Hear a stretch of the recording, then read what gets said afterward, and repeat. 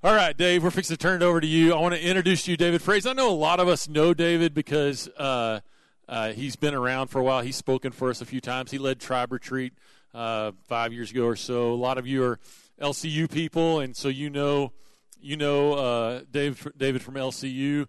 But I want to give you, if you don't know him, I want to give you a picture of him. And if you do know him, you might not know some of these things.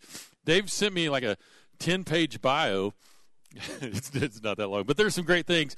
He is Dr. David Fraze. He is a D-Min from Fuller Theological Seminary. He's assistant professor.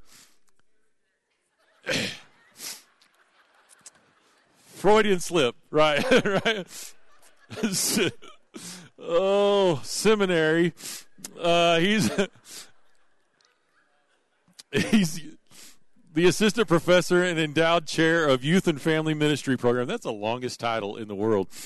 David has been in student ministry and worked with students and families for over 35 years. You might know he worked in Lubbock as a youth minister for a while. He worked in at the Hills, at Richmond Hills for a while. He speaks all over the place for youth events and public private school events, ministry training, seminars. He writes. He's contributed articles for popular publications. He has books. Go to Amazon, buy his books, right? Buy his books.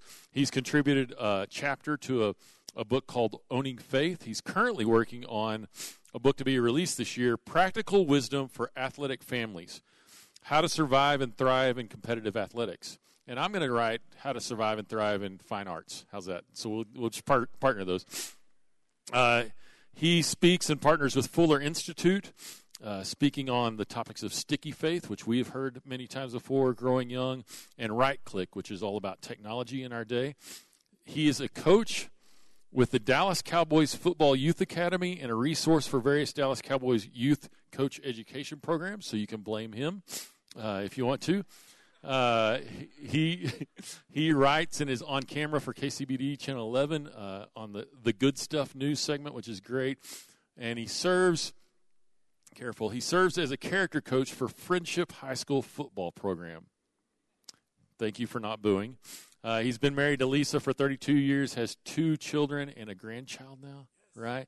And a grandchild. Yeah, that's awesome. Dave, thanks for being here with us. We'll be here this week and next week. Let me pray for you and try not to say any wrong words again, all right?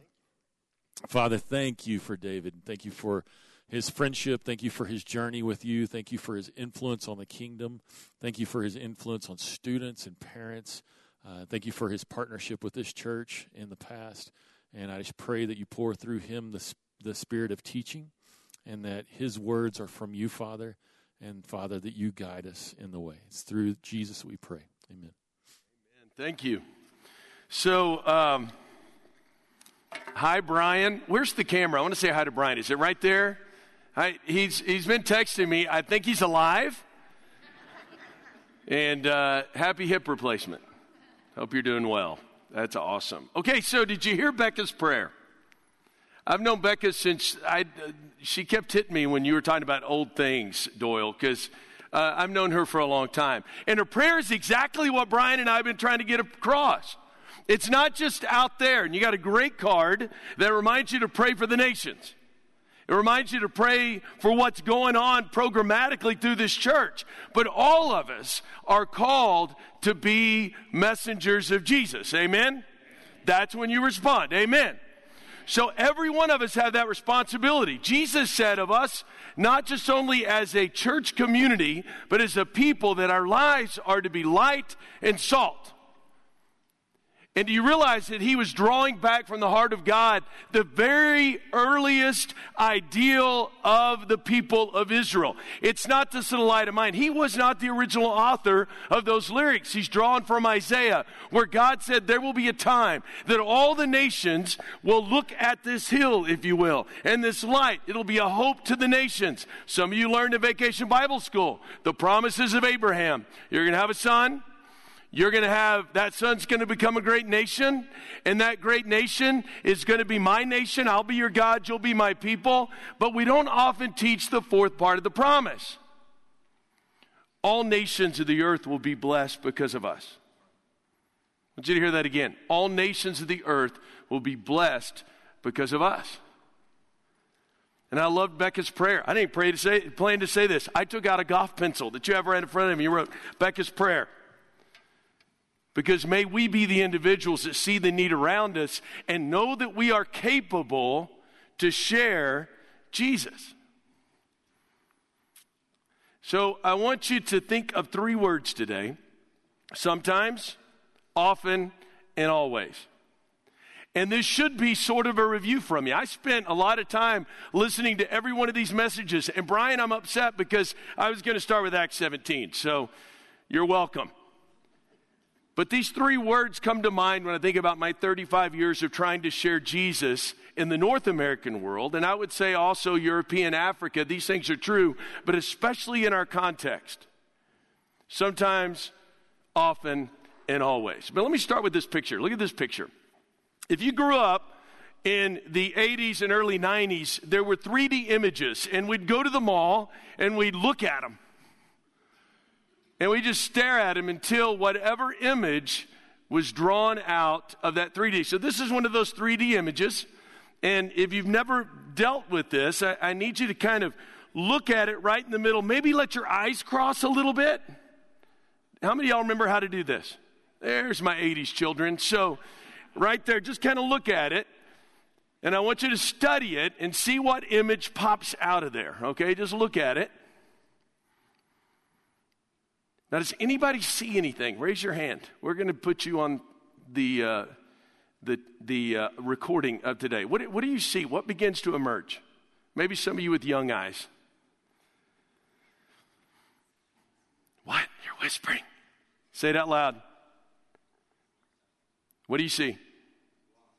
A what? Blocks. How many of y'all see the blocks? They're beginning to form. What are they being formed into? A what? A chair? Good. I thought you said hair. Okay, so look at it. How many of y'all see the chair? Raise your hand when you see the chair. Raise your hand high so I can see the chair. All right, here's the deal. Everybody look at me. This is not a 3D image. I lied. This is nothing. This is so much fun. I've done this with an audience of hundreds, and I'm like going, do you see this? And usually, I'm kind of glad you said chair, because somebody usually gets spiritual. I see the dove of the Holy Spirit. And I'm like going, oh, really? And I just play on that, and they're like, yes, I see the dove. Or I see the open tomb, and there's this rolling stone, and Jesus is standing. Oh, yeah. And everybody's like, yes, I see Jesus. Guess what? That's nothing. That was 1 minute of my sermon time, manipulating just a little bit to try to get you to believe, or at least try to see something that's not there. Sometimes, look at this, sometimes, the first thing, put that up there so we can see it. We have the wrong idea as to what evangelism, big fancy word for outreach, means today. We have this idea, the way that I started, and this is great. I don't want to just, please understand, I'm 55, I'm a grandfather, I got gray hair, I'm getting ready to go meet Jesus. So there's a credibility I can say something. We were raised with a transactional method of convincing people that they were lost, and a transactional method to say, here's what you need to do not to be lost. Let me say this to everyone listening, if you're a visitor, there is a heaven, there is a hell, and when you read the Gospels, the truth of the reality is, it's very hard to go to hell because of the work of Jesus Christ. Amen? So everybody take a deep breath. That's good. But my job back in the day was to convince you that wherever step you were towards Jesus wasn't enough. And if you didn't believe the way that I believed, you would spend an eternity in hell being part of the devil's grill. So here's how it would work. Imagine me as a 14-year-old pudgy kid. Went on my first mission trip. I knocked doors. Anybody ever knock doors? Yeah, I was good at it. Hello. I'm here working with the Basalt Church of Christ. That's where we went in Colorado. Can I ask you a question? And here I was. We had to wear slacks. Remember that? Big fancy word for dress pants. Couldn't wear jeans. You couldn't wear shorts. You didn't have to wear a tie because we're Church of Christ, but you had to wear a nice shirt.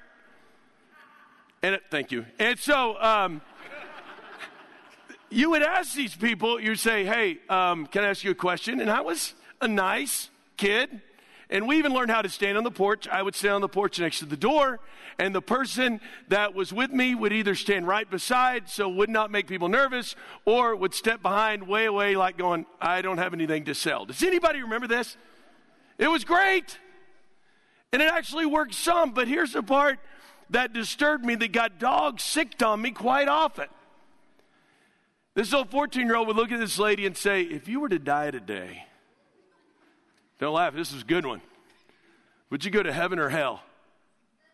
And she'd look at me like, who are you at first? And if they wanted to kind of dismiss this, they'd say, no, thank you, I have my own church. This is when it got really good. Oh, what church is that? And they would give some denominational name, but I'm Church of Christ. And Romans 16:16 says, the churches of Christ salute you. So we got our name in the Bible. I don't see Methodist. I ain't see no Presbyterian. See no Baptist, except John, you know. So I would say, no. Are you sure? And I would make them question where they were on their faith journey, saying, Romans 16:16, Church of Christ salute you. As the door's closing, I'm like going, today if you hear the voice of the Lord, don't repent. I'm just yelling. I didn't have very much success.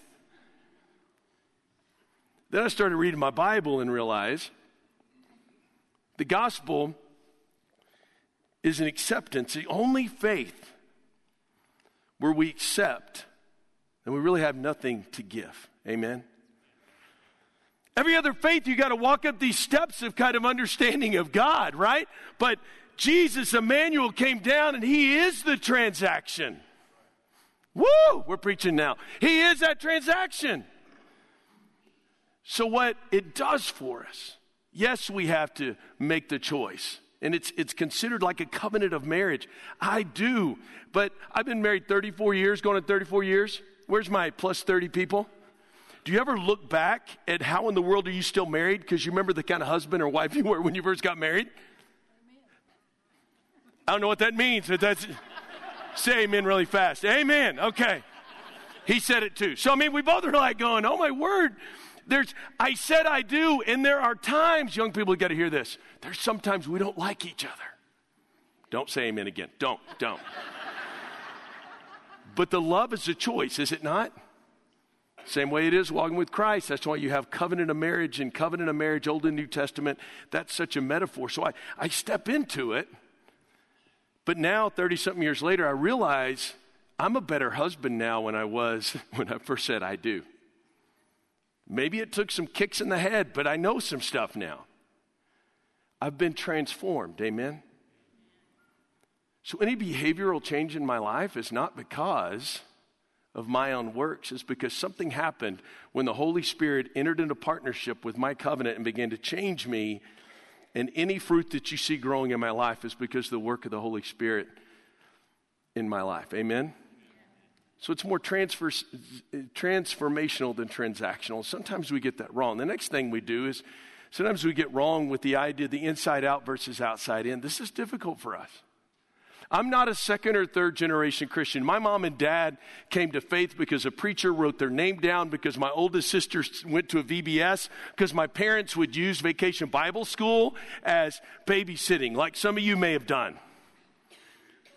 And they would sit on the front porch and drink beer and smoke cigarettes.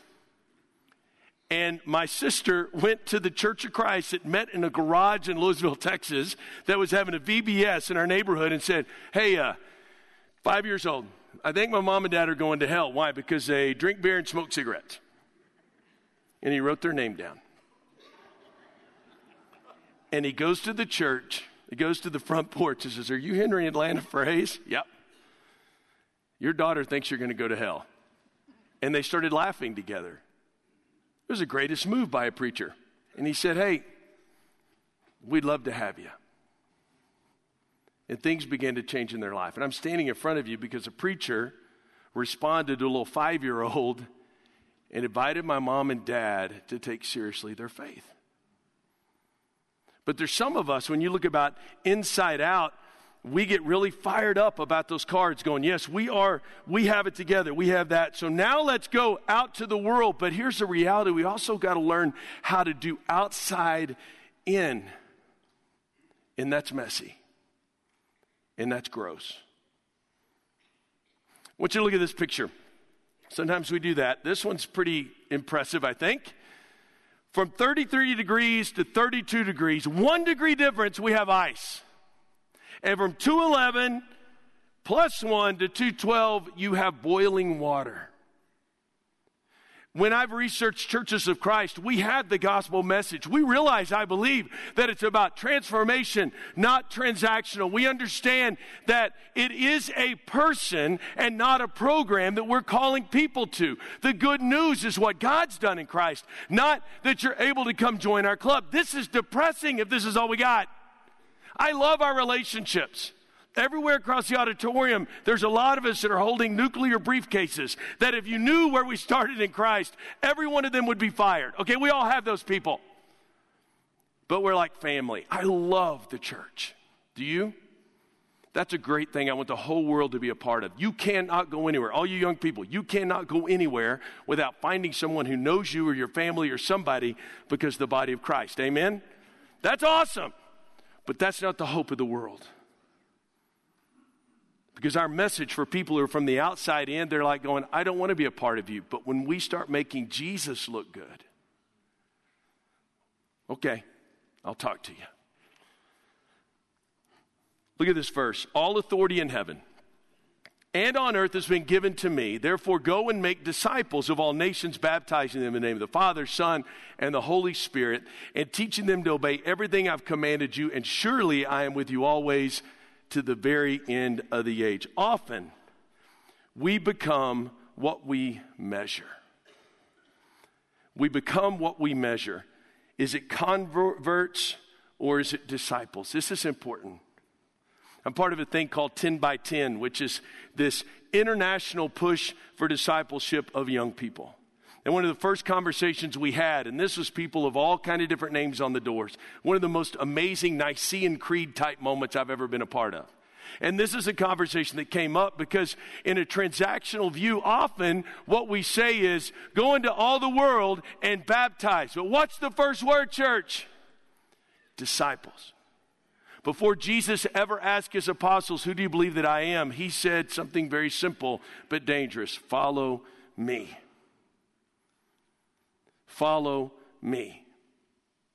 When I was growing up, I was a late bloomer. I didn't get baptized in 5th grade, which they thought my mom and dad were going crazy because everybody got baptized in 5th grade. I was a late bloomer. And part of it is I needed to realize the messiness of discipleship because I knew, okay, why are you making me make this decision? Because if I don't make this decision, I can't take communion. I can't wait on the Lord's table. There's something wrong. And it's like this push for conversion, but I did not fully know Jesus. And that's why Jesus said, go into all the world and make disciples. So if you're here today, if you're listening, you're like going, I just want to put my toe in the water. I don't understand your Jesus, people. Welcome to discipleship. And we're going to give you opportunities to marry the Lamb of God. We're going to ask you to join him as a follower and surrender yourself and become converted to this new way. But we're just glad that you're just tipping your toe in the water and saying, I want to find out. I want to follow this guy for a while. 3 years they followed Jesus, and then he gave them that great call. Who do people say that I am? Often we become what we measure, and they know. And I'm going to put in context, they know that we're counting.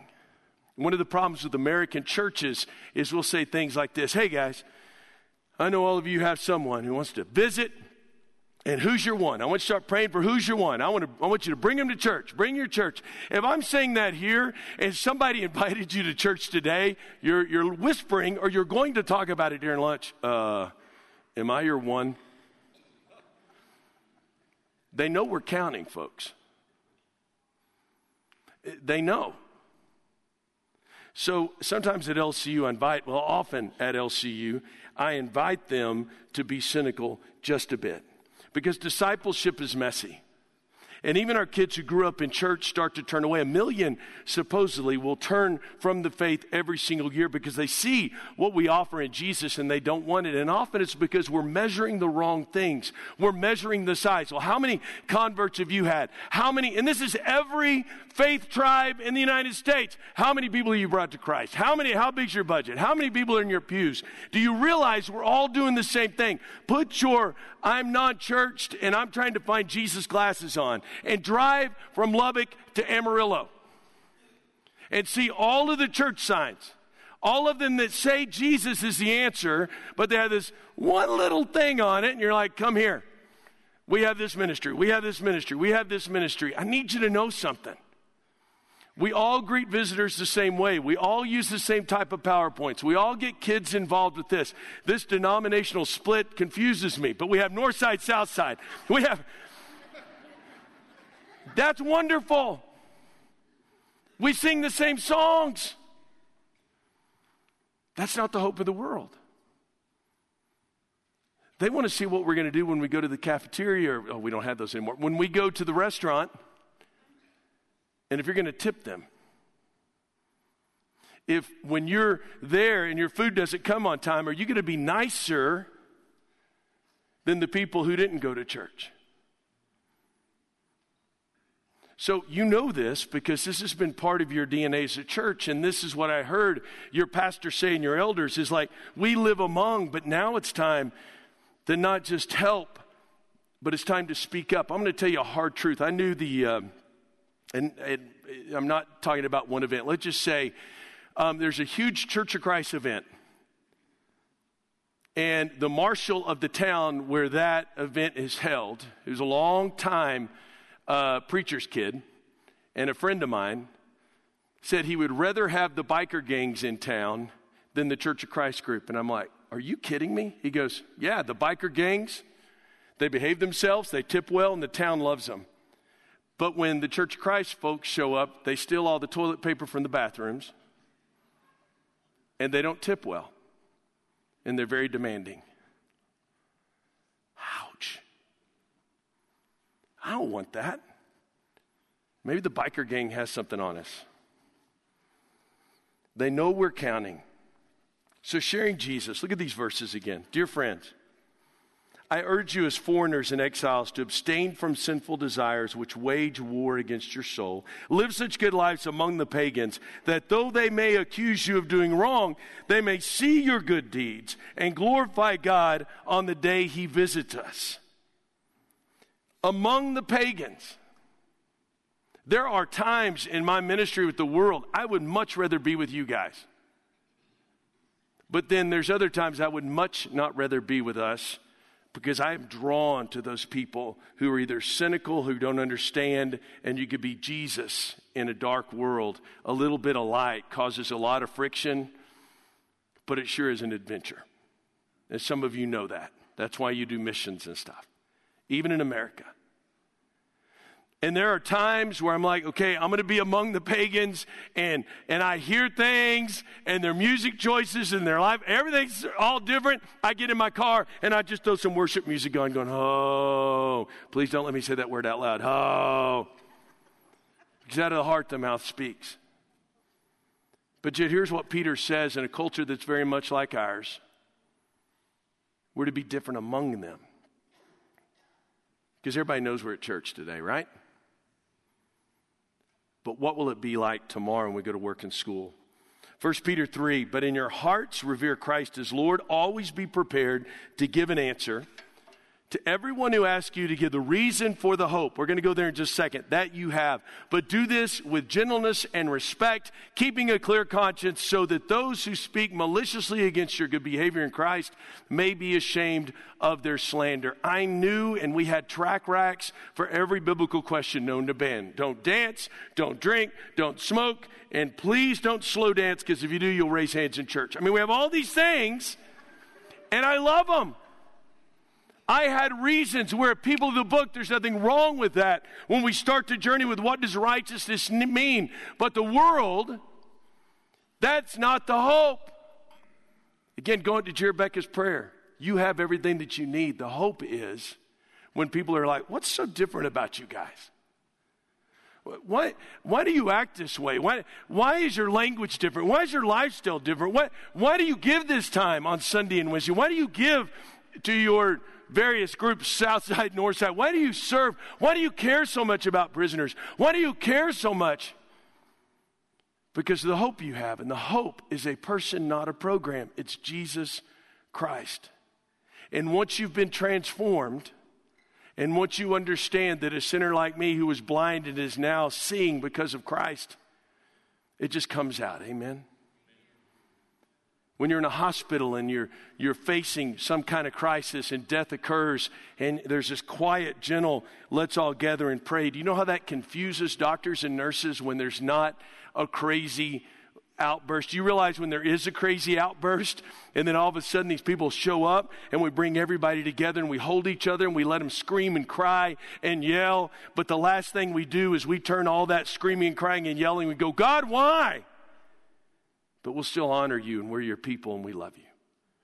Do you know how confusing that is to the outside world? That's the hope. It's because of what Jesus has done for us. Mark says this, when Jesus had landed and saw a large crowd, he had compassion on them because they were like sheep without a shepherd. So he began teaching them many things. Wow, that word compassion. Jesus just heard that John the Baptist had been beheaded, and he knew it was because of his rising ministry. He gets in a boat, and he sits there, and he just wants to be alone, and he gets on the other side, and here's all these people, and he had such compassion that he gathered that extra strength. He preached to them, and then, I don't know if you noticed, before the big walking on the water, he just went by himself for a while. He was tired, but he would stop even in that tiredness because he had compassion. And my question is, when is the last time when we're walking in the world that we looked at somebody we served and got in the car and wept? Always. And you do this. And if you're a visitor, this church is truly unique. And you put your toe in the water and walk in discipleship with them. But we always, and we first stand with and live among the lost, hurting, and marginalized. Do you realize when the church faced one of its biggest crises, one of the things that made it grow after the persecutions and the plague came, when everybody was leaving, the first hospitals were started by believers in Christ who ran into the cities and took care of those dying. That's who we are. That's in our DNA. We run towards and we stand with the marginalized just like this church does.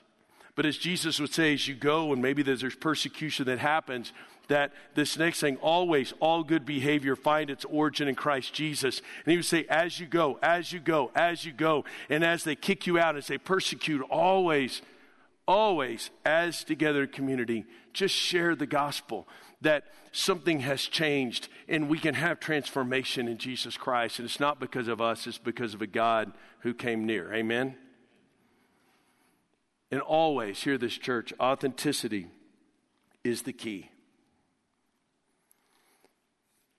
When you live among people, they know if you're involved with Christian voyeurism and you're just kind of doing your deal and you're like, hey, look at me, I put a can in a box, they give some peanut butter to someone, and then you never talk to them again when you see them in Walmart. They know that, don't you? You know the authenticity that I'm talking about. They know, and they expect us to give, but they don't expect us to go, hey, what's your name? I learned this from a homeless guy when I was in Fort Worth, because everybody goes down there and gives socks and they give coffee, usually around Christmas time, and big churches feel good about themselves. We stopped doing that because they trade the socks for other things and buy drugs. That was one reason. But a lot of the things that was changed. There was a ministry in downtown Lancaster and Fort Worth, and we would go with our students and give them 2 burritos. And as the gates opened, say, you have a burrito, go find somebody and share a burrito with them and just sit down and talk with them. Those people started coming to the hills. And, you know, you go to a place like Lancaster, that's where they go to get your identity. Here's where you can go and get your food. Here's where they have everything they need. The difference is when the people of God show up with this, we continue to show up and we know their name, and we want them to be among us, and they find a place among us. And do you realize how weird the world is? Because the haves and the have-nots don't always hang out in the same places. This is a place where I think we all do that. Amen? And that feels good to be in a place like this.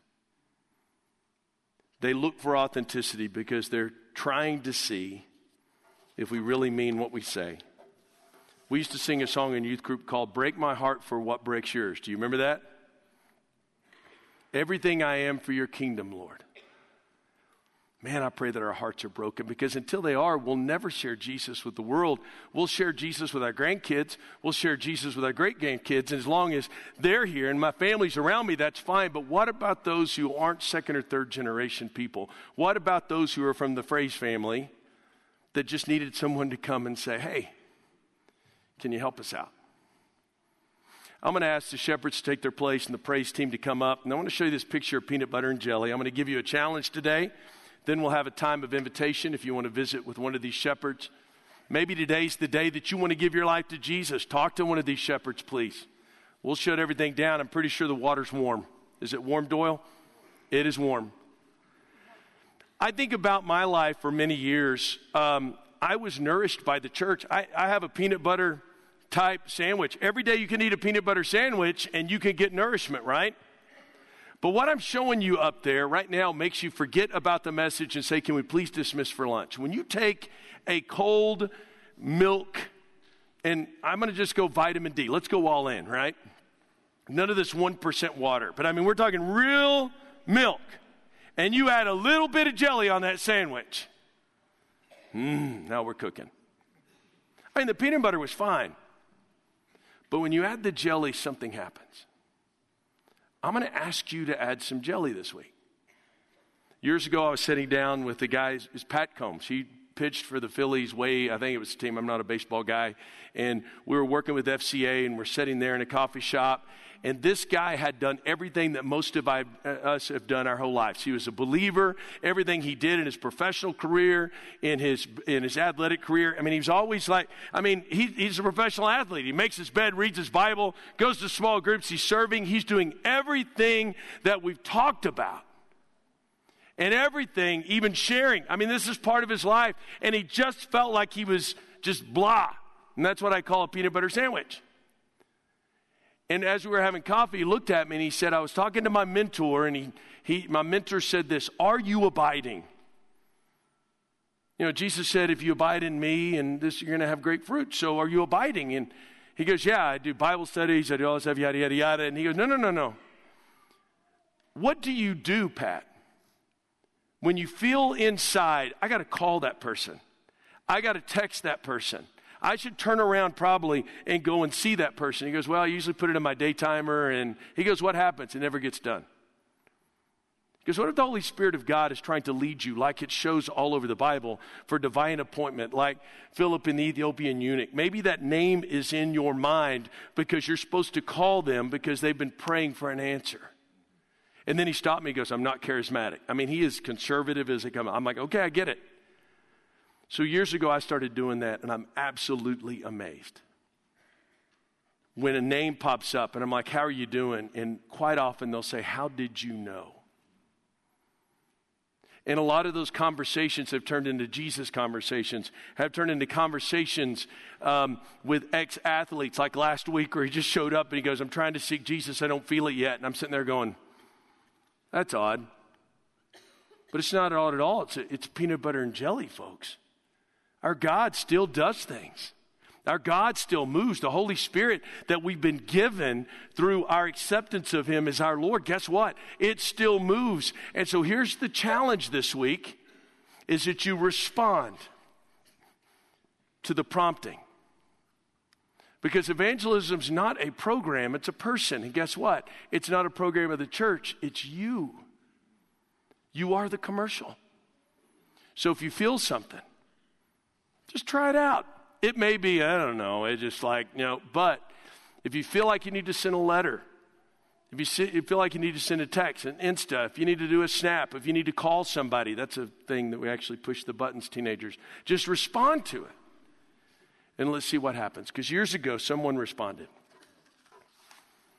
That preacher, this is an amazing story that happened last fall. I was in the Sherman area preaching at a church, and I told that story. And afterwards, this lady who's probably 80 years old is just crying coming up, and she said, "Where was that?" And I said, "Louisville." And she looked at me, she said, "That was my daddy." My daddy would write down names of people, and he kept this little note, his notepad. And he's the one that went to 1162 Pebblebrook and said, "Henry and Lana, your daughter says this. Do you want to come to church? Do you want to come hang out with us?" And they did. I'm telling you, I'm standing up here because somebody responded to the prompting from a 5-year-old. What happens if we as a church, instead of waiting for a program to give our money and time to, what if we just simply respond at work, at school, or in the moment? And see if God has a divine appointment for us. Let's stand together and sing.